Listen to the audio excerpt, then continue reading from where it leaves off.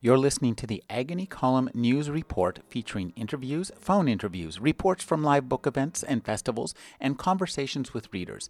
You can find additional news, interviews, book reviews, and more 5 days a week at the Agony Column website at trashotron.com/agony.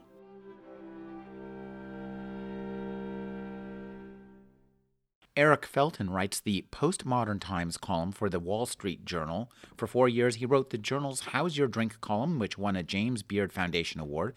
His new book is Loyalty, the Vexing Virtue. Thank you for speaking with me, Eric. Rick, how are you doing? Great. You know, one of the things that interested me is that even as this virtue of loyalty was first identified as a character trait, even then, it has always been seen as obsolete and belonging to an age that is passing away from us. Yeah, it's funny. You go back thousands of years and you'll find Greek and Latin aphorists who talk about loyalty. If only we had the loyalty they had in the old days. And then you go 500 years ago and you'll find people complaining, if only we had the loyalty they had in the old days. And then we have that same sense today. If only we had the kind of personal loyalty, people had the kind of loyalty that held together friendships and family and love. If only we could have that loyalty that's been lost. And I think that longing, even though it is at every time people feel that longing, it gives some sense of how important loyalty is in our lives, that people always feel that we don't have enough of it. And one thing that you point out, too, you're talking about one of the English kings who's being chased around the countryside, and he has a group of men. And what you point out that it only takes one person to undo the loyalty of many. And that's a really interesting examination of the power of loyalty by looking at its inverse. It is, and it is one of the reasons that we all have such a horror of traitors and of being betrayed, is that we know how vulnerable we are to it. And so it's one of the things that is so powerful about loyalty. When everybody sticks together, we're capable of doing amazing things, and yet certainly when it comes to keeping secrets of national security of one sort or another, it only takes one traitor to undo the loyalty of 50 or 100 or 1,000 people. And too, when you were saying, talking about people's ability to be loyal, one of the things, the problems with loyalty, and you have this great quote, is man has always been prepared to die for good, bad, or harebrained causes. And I think that's also an interesting observation, is that loyalty is not always, it's dependent upon what you're loyal to. Absolutely, and this is one of the several reasons that loyalty is what I call a vexing virtue. It's a problematic virtue, and loyalty is so important and essential to every relationship we have that matters in life, and yet it's prone to abuse. It's prone to being used by people who are trying to hold together criminal conspiracies. It's if you look at the Nazis, Hitler's SS troops, their motto was "Loyalty is my honor." Except for them, what loyalty meant, loyalty to the Fuhrer, it meant that you were willing to do things that other people found to be immoral, and that's how you proved your loyalty to the Fuhrer. And so if that's what loyalty is, then it's a vice, not a virtue, and we have to try to figure out how do you deal with loyalty so that we avoid the vices and the terrible vice that is possible from loyalty and stick to the virtue part of it. And you observe that no less a genius than George Orwell made his statement about loyalty in Animal Farm, where the character that we admire the most, Boxer the horse, is he's tremendously loyal, but he's not too smart. We wonder about whether loyalty is smart, and we don't really see it as smart necessarily.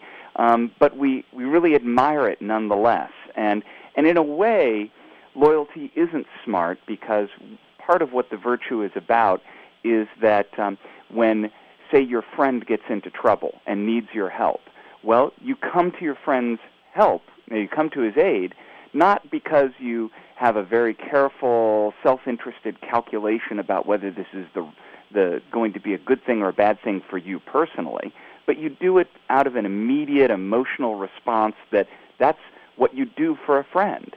And so in a way, it's not particularly rational. It's an emotional response. And sometimes we see that an emotional, non-rational response, we can see that as being kind of stupid, dumb, if you will. On the other hand, there's tremendous power in having an emotional response that allows you to commit yourself, to make a commitment that people can trust you'll follow through on, and that's really empowering. Now, I'd like you to talk just about creating this book, because it's a really fascinating examination of a very, specific character trait. How did you go about researching and organizing this book? Was this just setting pen to paper and plowing from beginning to end, or did you circle around these various periods and perspectives on loyalty? Well, one of the interesting things is the more I dug into loyalty, the more I realized that it is an underpinning of the relationships that matter most to us. And so I realized that what kind of family life do you have if not a loyal family life? If you can't trust the people in your family, what kind of love do we have if we can't trust, if we can't rely on those we love? And friendship, where is friendship if we don't have loyal friends? And so again and again, in each of these kinds of relationships, loyalty matters. And so I dug into each of these different kinds of relationships and saw how loyalty over time has been seen to be essential for every one of them. And it's really fascinating how the same observations have been made from the Bible, the ancient Greeks, Roman aphorists, and poets, all the way through to modern times, and that it is one of these perennial human dilemmas, how to deal with loyalty, that's really central to the human condition. And so it is dealt with time and again, and people take some similar strategies over time for dealing with the problems of loyalty, and over time people will take different strategies. And it was really fascinating in working on the book and doing research on it to see the similarities and the different strategies that people have taken over the eons trying to deal with loyalty. One of the things that struck me as you were talking about friendship and family and country and the different kinds of loyalty is that loyalty as a virtue, in a sense, is almost a meta virtue, in that it requires us to rank our fidelity to other virtues and say, well, the virtue of family is more important than the virtue of friendship, which is maybe more important than the virtue to country unless we're about to be invaded, and that it really is in many ways one of the ultimate expressions of human morality. Yeah, and I think in a number of ways, and the issue that you bring out is this terrible tendency that loyalty has to fall into conflict, and this is one of the moral landmines that I think bedevils us all the time, and has for millennia has troubled people, which is if you all of a sudden find yourself caught between the loyalty you have to your family and the loyalty you have to country, or the loyalty you have for one friend and the loyalty you have for another friend. And often we're finding ourselves in these conflicts where the legitimate loyalties we have to multiple people or institutions or things end up at odds with one another. And there's no easy answer often in these cases, and people really have to struggle to puzzle it out. And then in another way, what you say about loyalty being kind of a meta virtue is absolutely right, in that loyalty touches on every other virtue, in the sense that your commitment, your ability to be trustworthy and to follow through on a commitment you have to any other kind of principle and virtue is underpinned by loyalty and this ability to be good to your word. And I think that's an essential way that loyalty ends up not only motivating what we see as strictly loyal behavior, but really motivating ethical behavior in general, this ability to have a commitment to a principle and live up to it. One of the things you talk about too is the power of loyalty, how loyalty can sustain us in situations where otherwise we might have no hope. In war, you talk about loyalty in war and also in mountain climbers, and you have contrast two very different stories of a K2 ascent. Talk about how loyalty can become literally a lifeline. Well, there's the famous book by John Krakauer about this disastrous attempt to climb Everest, and into thin air. Into thin air, and 8 people died on the mountain that day. And he writes in the book that he realized the night before they made their ascent that he had no connection to the other people who were making this ascent, and indeed, all the other people who were part of this climb, they weren't a team. They weren't connected to one another. Rather, they were all sort of climbing tourists, each of whom had paid some $60,000 or $70,000 to be led up to the ascent. But they weren't connected to one another in any bond of friendship or loyalty. And as a sort of manifestation of that, they weren't bound to each other by ropes either. Everybody was kind of out for themselves. And so when the crisis came and the weather turned bad and things started falling apart, it was every man or woman for himself, and those are disastrous situations. Some 50 years before, however, there had been one of the first American attempts on K2 there in the Himalayas, and it's famous among mountain climbers because this was a real team, this group of men. They were ascending the mountain. They were within striking distance of the summit, and one of the climbers came down with a blood clot in his leg that threatened his life. Nowadays, climbers often, if somebody gets sick on the climb, well, they let him figure out how he's going to get down all by himself. Not then. This was a different ethic in climbing. The whole team turned around and they devoted themselves to bringing this one climber down the mountain. Well, then a huge snowstorm hits while they're doing this, and 5 guys who are working their way down the most dangerous part of the mountain, one of them falls off the edge, slips, loses his grip, but he's tied to the next guy. The next guy gets yanked off the mountain.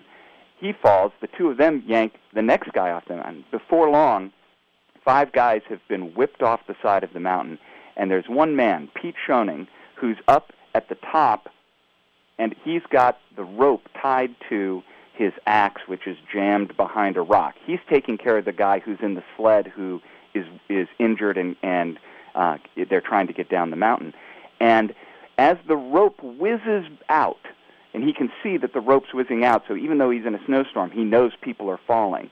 He could have just let the axe take the fall, the weight of the men, and hoped that it held. Instead, while there was just enough rope to do it, he gets under the rope, gets it over his shoulder, jams his feet up against the boulder, and he manages to hold the weight of all 5 men who are hanging off the edge of the mountain. And the men at the edge of the mountain, they all of a sudden find themselves, instead of dead, dangling, and he manages to hold the weight of them long enough for them to climb up and save themselves.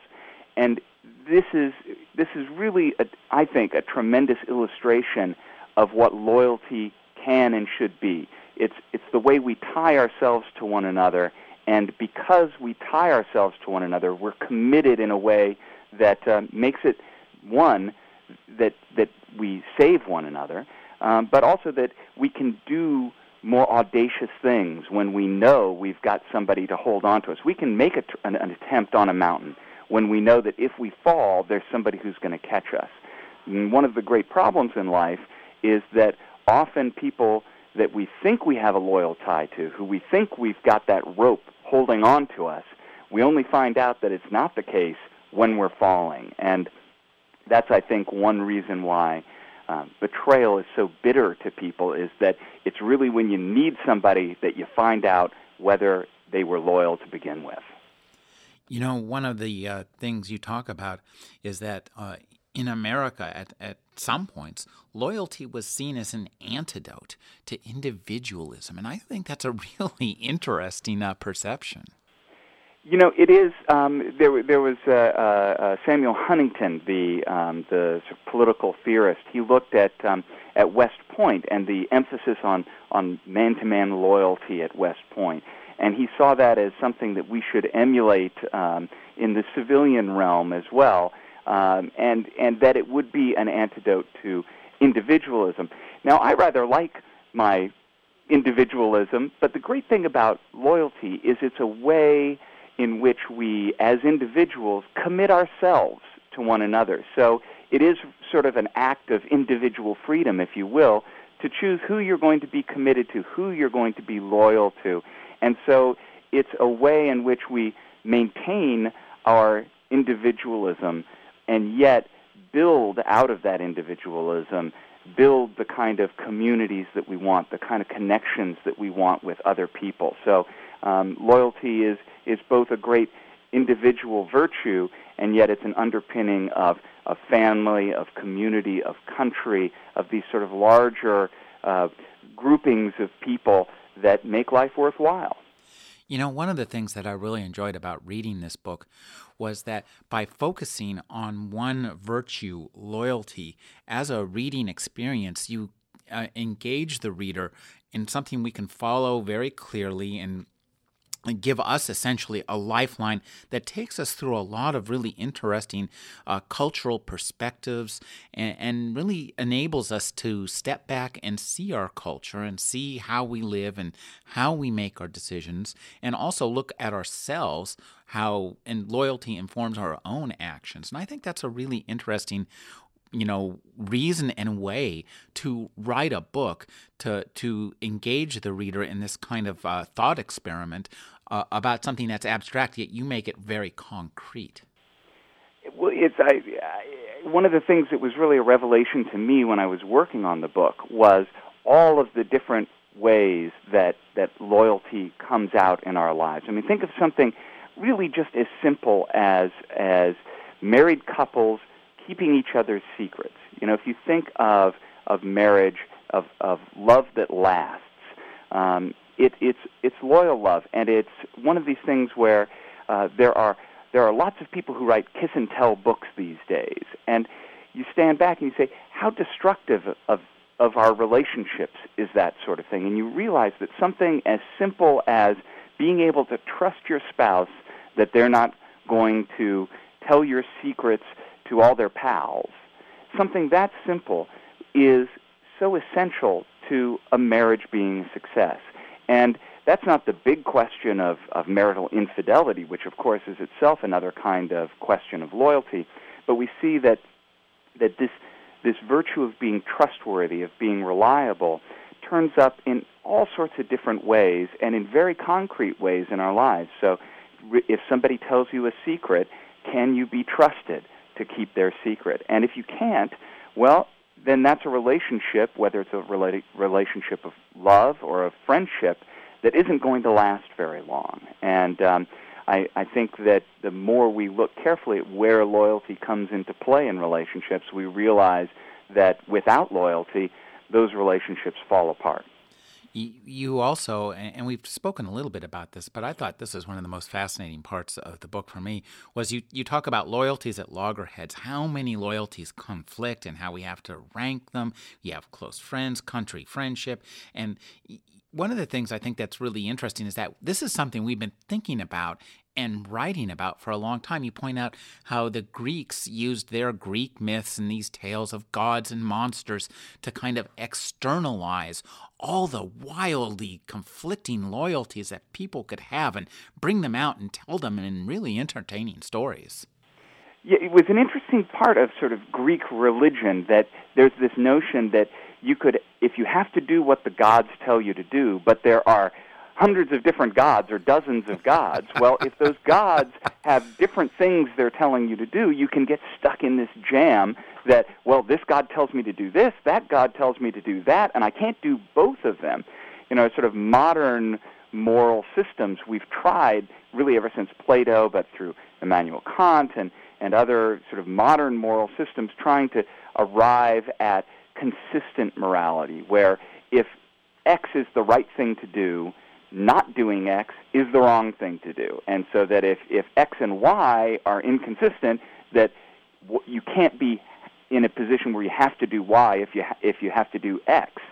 And but our experience of life is a little messier than the convenient modern morality. I mean, how many people have known friends who were married, who get divorced, and who find that they have to choose which of the old friends they're going to be true to, or really in the similar circumstance, but a much more tragic one, when you have the children of parents who divorce, and sometimes in those situations, the children find themselves in this feeling that one way or the other that they are going to be betraying one of their parents, that they can't sort out the competing loyalties they have there.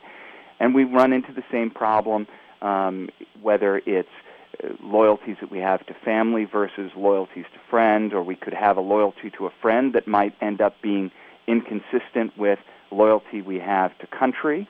One of the examples that I think is really a compelling example of how problematic this can be is, remember from some years ago, David Kaczynski, he's reading the New York Times one day, and there's the Unabomber Manifesto.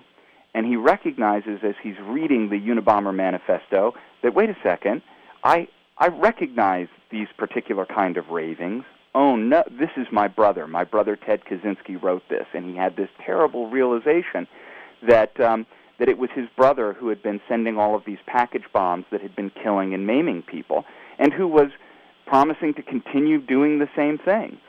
And he had to make a decision. Was he going to be loyal to his brother and not turn him in, or was he going to be loyal to the larger community of people who were at risk of being killed or maimed by the Unabomber?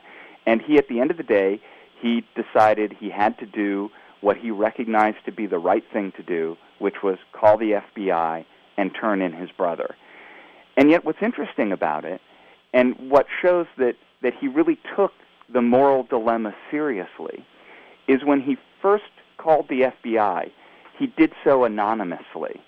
And I think that there was a sort of sense that in a way it was shameful to turn in his own brother, even though he knew it's what he had to do. That's such an interesting observation. Well, you know, what's interesting about it is I think it shows that when we're faced with these terrible conflicts, we have to be careful not to think that once we've arrived at what the right thing to do is, that the conflict somehow goes away. And that there can be times when we're stuck in a conflict of loyalties where really we have to go one way rather than the other. But we have to realize that even though it was perhaps the right thing to do, that the person who we didn't go with, whose loyalty we did not honor, that person's going to feel betrayed. And often the conflicts of loyalty we have are conflicts that are conflicts between legitimate loyalties. It's not that one loyal obligation we had was a real one and a true one and a good one, and the other loyal obligation was a bad one. It's often that conflicting loyalties can be ones that are legitimate ones. I mean, think of the newlywed couple and the husband who's something of a mama's boy, and his wife and his mother are kind of at odds with one another. Well, he has a loyal obligation to his wife, and he has a sense of loyalty to his parents, to his mother, and how's he going to sort that out? If the marriage is going to survive, he's probably going to have to sort it out one way rather than the other, but it doesn't mean that the loyalty that he's had to his family and to his mother is somehow an illegitimate loyalty.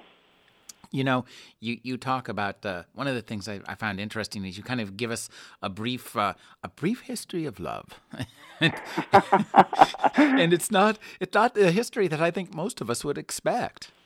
Well, you know, there's been this sense going back for thousands of years of trying to figure out what love counts.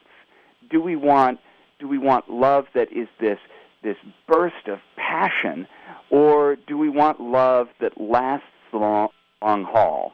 And love that lasts the long haul isn't necessarily full of this sort of, just riveting passion at every moment. In fact, if you have the kind of riveting passion that we get when we first fall in love every day for the rest of your life, you'd never get anything else done in life. It would be something of a disaster.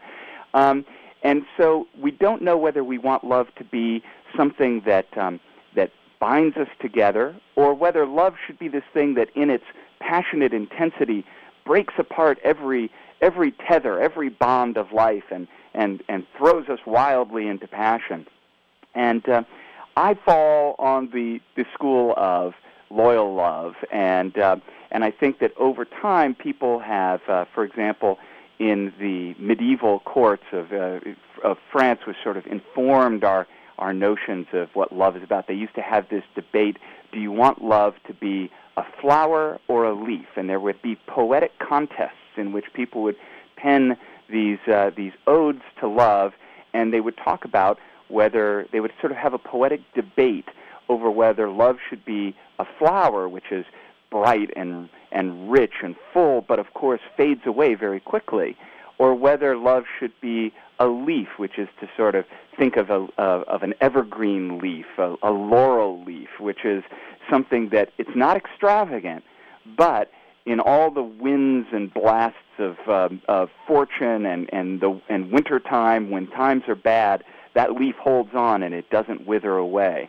And that's loyal love. And what's fascinating in looking at these romantic debates that were had in the poetic tradition of medieval France is that though there was at first a great love of the passionate side, that people finally came around to seeing that the love that matters is loyal love. And it's interesting, is we've been having these same debates in our own time, where we have people like the psychotherapist and author Esther Perel, who's got a book called Mating in Captivity, in which she talks about how, sort of married life, when you have kids, all the passion drains out of your relationship, and we need to get that passion back in, even if it breaks apart the relationship. And so that it's really the same debate going on now, and I think that loyalty still wins out in that debate, and that the love that matters is the love that goes the distance. And even our artists are still debating it too. Cole Porter, you mentioned marble. Is love marble or clay? That's right. And the rest of that lyric is it a new Rolls Royce or just a used Chevrolet? So. I think we're going with the Chevrolet. You talk about something that I think is really interesting: loyalty as an accomplice to misdeeds. The kind of loyalty as essentially an anti-virtue. And we mentioned a little bit earlier about how the Nazis, esteemed loyalty to the Führer overall, and that meant you were ready to commit the most heinous acts to present that loyalty. But we also see that in our own country with the loyalty oaths. And so talk about the history of political loyalty. Well, with political loyalties, we can look and we can certainly see how loyalty has been abused over the years, and really loyalty's gotten a bad name because of those abuses. We think of McCarthyism and this notion that you want people you're using loyalty to stamp out dissent, to try to enforce some kind of rigid ideological notion, and use loyalty as a partisan weapon, if you will. And of course, the problem with loyalty oaths is if you're trying to root out traitors and spies, and you think you're going to do it by making people take an oath to be loyal, well, a good spy is going to be the first guy in line to sign on the bottom line, and he's going to say, absolutely, I'm loyal as the day is long. So one of the problems with loyalty oaths is just that it's bad, it's bad technically in the face of good spycraft. But what is interesting as well is that loyalty oaths were not new to America when they were used in the Cold War. In fact, they were used widely in the Civil War. Lincoln was big on loyalty oaths, and in fact, as the North moved through the South and took over territory, they would require people to sign loyalty oaths to the North in order to be able to get food and water and other provisions in captured territory. And this was the same thing that had been done during the Revolutionary War. George Washington, Thomas Jefferson, Thomas Paine, they were all in favor of loyalty oaths. And in those cases, it wasn't so much because they expected that somebody who raised their hand and took an oath was going to necessarily abide by it, but it was an effort to make people declare what side they were on, and to try to sort of discourage the loyalists, as the people who were remaining true to the crown were, to discourage them by showing that all the rest of their neighbors were standing up and taking an oath that they were loyal to the United States. You know, I thought it was really interesting. You mentioned that Lloyd Hervey points out, and I think that this is such an interesting notion that ultimately a king, a ruler, must be loyal to what keeps him in power.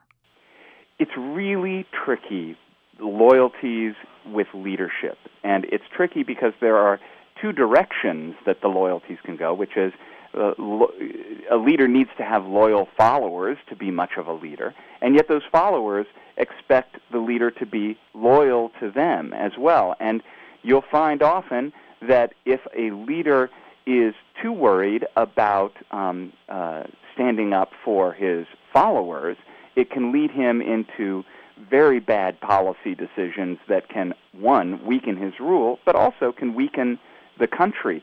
And this is, again, one of those classic clashes of loyalty. You have a loyalty to the people you work with or who are your followers, and you have the loyalty as a leader that you've got to have to the country as a whole.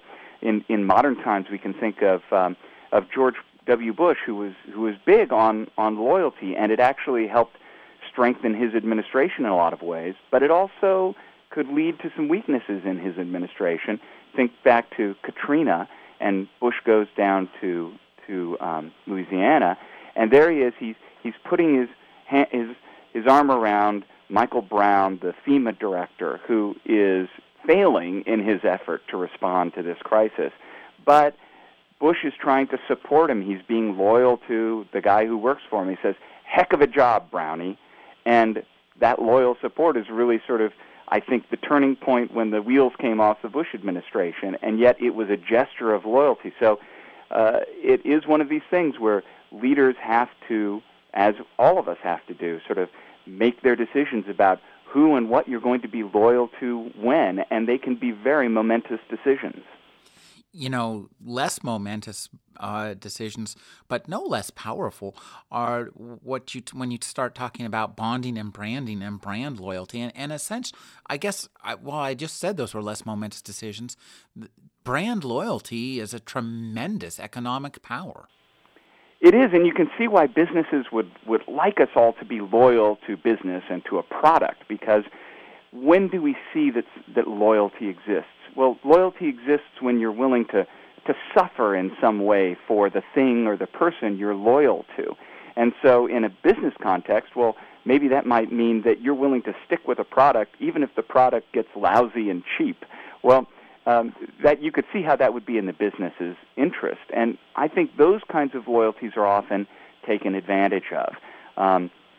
I had the experience that got me thinking about this in some ways about the business side of loyalties, where I had a credit card that I had for years, and I hadn't made any changes to it, and paid my credit card bills on time. I should have been the kind of customer that they would have wanted to keep, and yet I was paying a fairly high interest rate. If you've been with a company for a long time, you are, and I got offers from other companies, and I finally went to my credit card company and said, I'd like you to match this offer that I'm being given by this other company.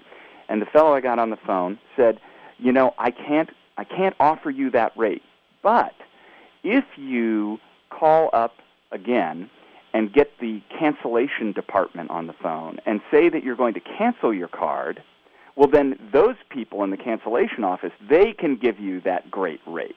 And so what you see is that the people who were being rewarded by the company were the disloyal customers, the people who called up to say, I'm quitting.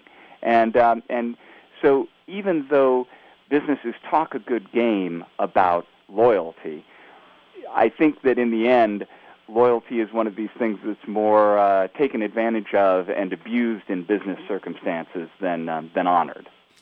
You know, one of the things that I found really interesting are you have some, dilemmas in this book. And there are two. One that you found yourself put in, which is a very famous experiment, the prisoner's dilemma. And this gets to what we were talking about earlier, the rational solution versus the human solution, the emotional solution. So bring us back to your experience of the prisoner's dilemma. Well, I was taking a class in what's called game theory at Harvard a couple of decades ago, and I was studying with a guy named Tom Schelling, who is one of the great fathers of game theory and since won a Nobel Prize, brilliant guy.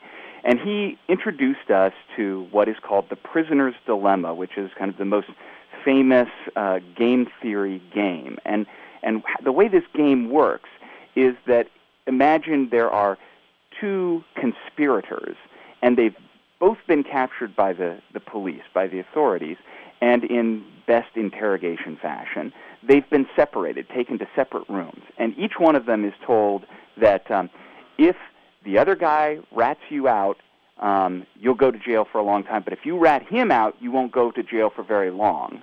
And yet, if both of them keep their mouths shut, they'll both get out. And the way the game is set up, though, each one of the players, it's in their combined interest for both of them to keep their mouths shut. But in each of their individual interests, as they look at it, each of them will end up in jail for less time if they betray the other guy. So if what the other guy does is to keep his mouth shut, if I betray him, I get out scot-free and he goes to jail for a long time. But if he betrays me, I better betray him too, because otherwise I take the whole rap myself and he goes scot-free. But if we both take the rap, it's still a lesser time. So either way, my interest individually is to rat out the other guy. But that always ends up meaning that the two conspirators always rat each other out, and they both go to jail instead of if they had both kept their mouths shut.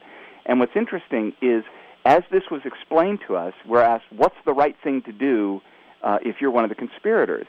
And most of the people in the class didn't get that what the conspirators are supposed to do is rat each other out.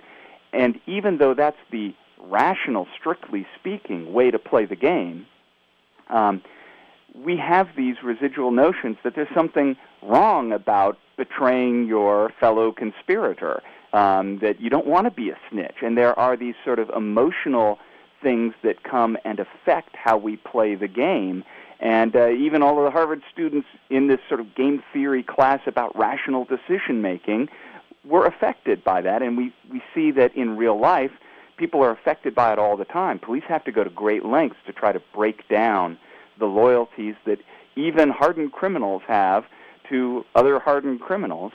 And interestingly, when game theorists have got together over the years to try to figure out, they would have these competitions to see who could have the most successful score in repeated games of the prisoner dilemma, and they would form these computer programs to play the game. And interestingly, the strategy that was most successful in playing the game was not this strictly rational strategy, but rather one where the first gesture you make in the repeated games of the prisoner's dilemma is always the loyal gesture, not betraying, not snitching. And I think that's some measure of how powerful it can be to have this emotional response, this ability to commit yourself to somebody else and know that you're going to do what you said you were going to do, even if down the line there may be a rational calculation to be made that it's better in my interest to rat you out now. This gets me to the notion, brings to me the notion of what Karen Armstrong talks about, the importance of compassion. And loyalty is, in a sense, just a form of compassion, it seems.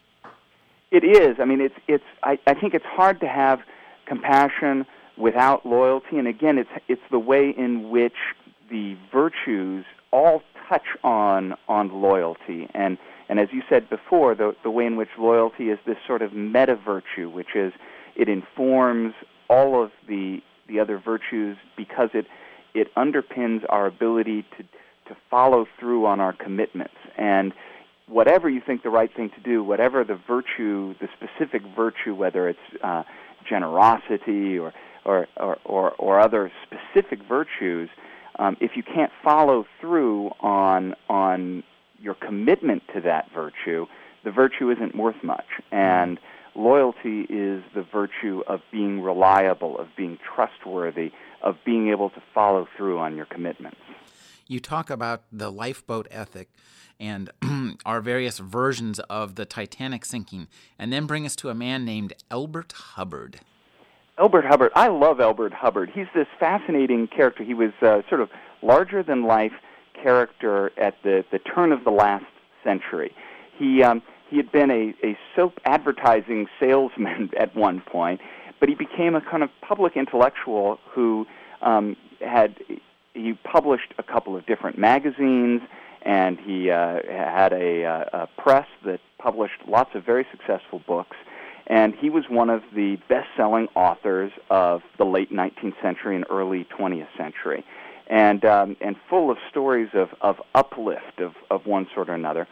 And he is the fellow who really seized on a true story from the sinking of the Titanic. And the true story that he seized on and helped really popularize, and it captured the imagination of Americans when he told this story, was the story of Ida and Isidore Straus on the Titanic.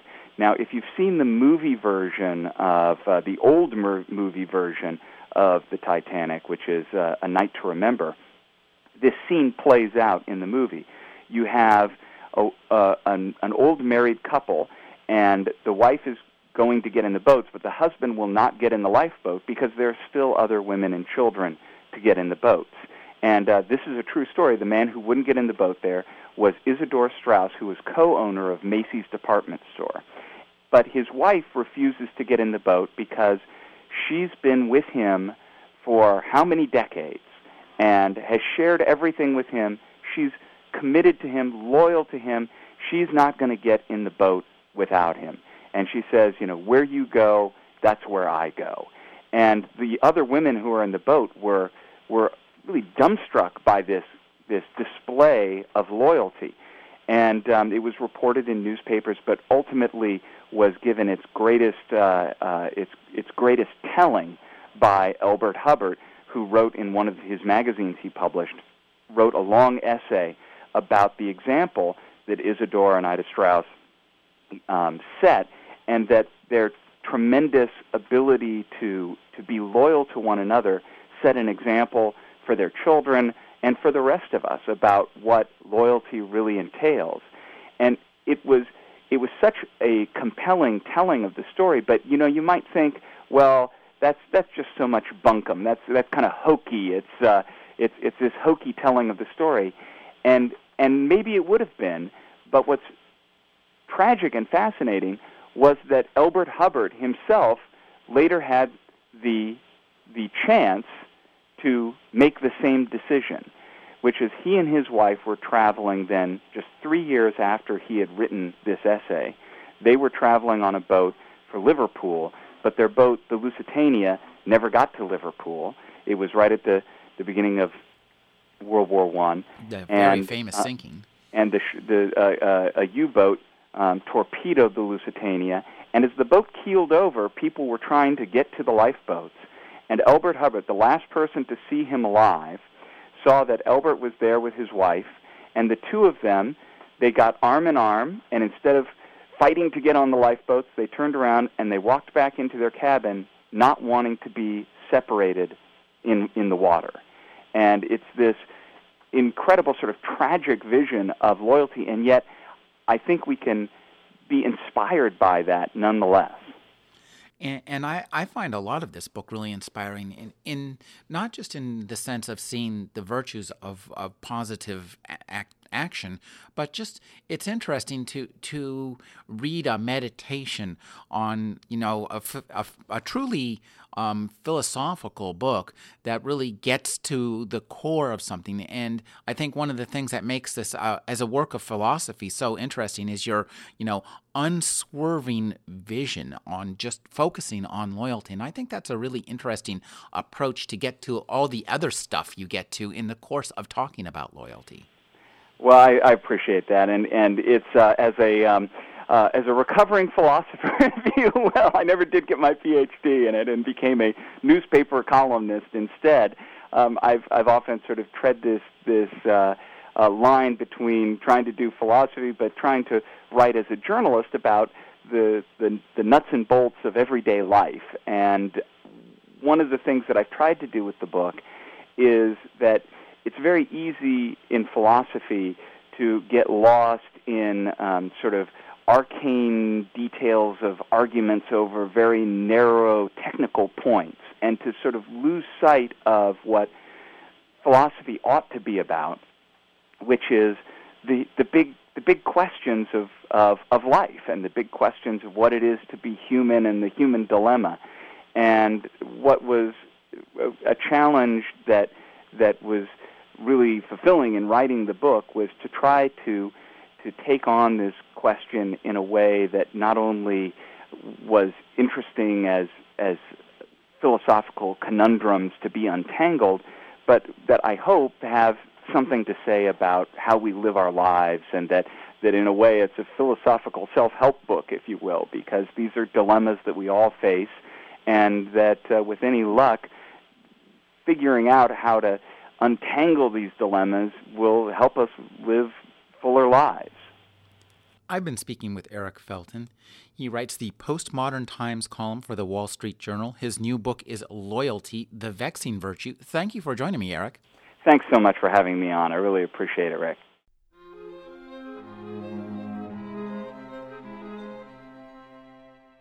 You're listening to the Agony Column News Report, featuring interviews, phone interviews, reports from live book events and festivals, and conversations with readers. You can find additional news, interviews, book reviews, and more 5 days a week at the Agony Column website at trashotron.com/agony.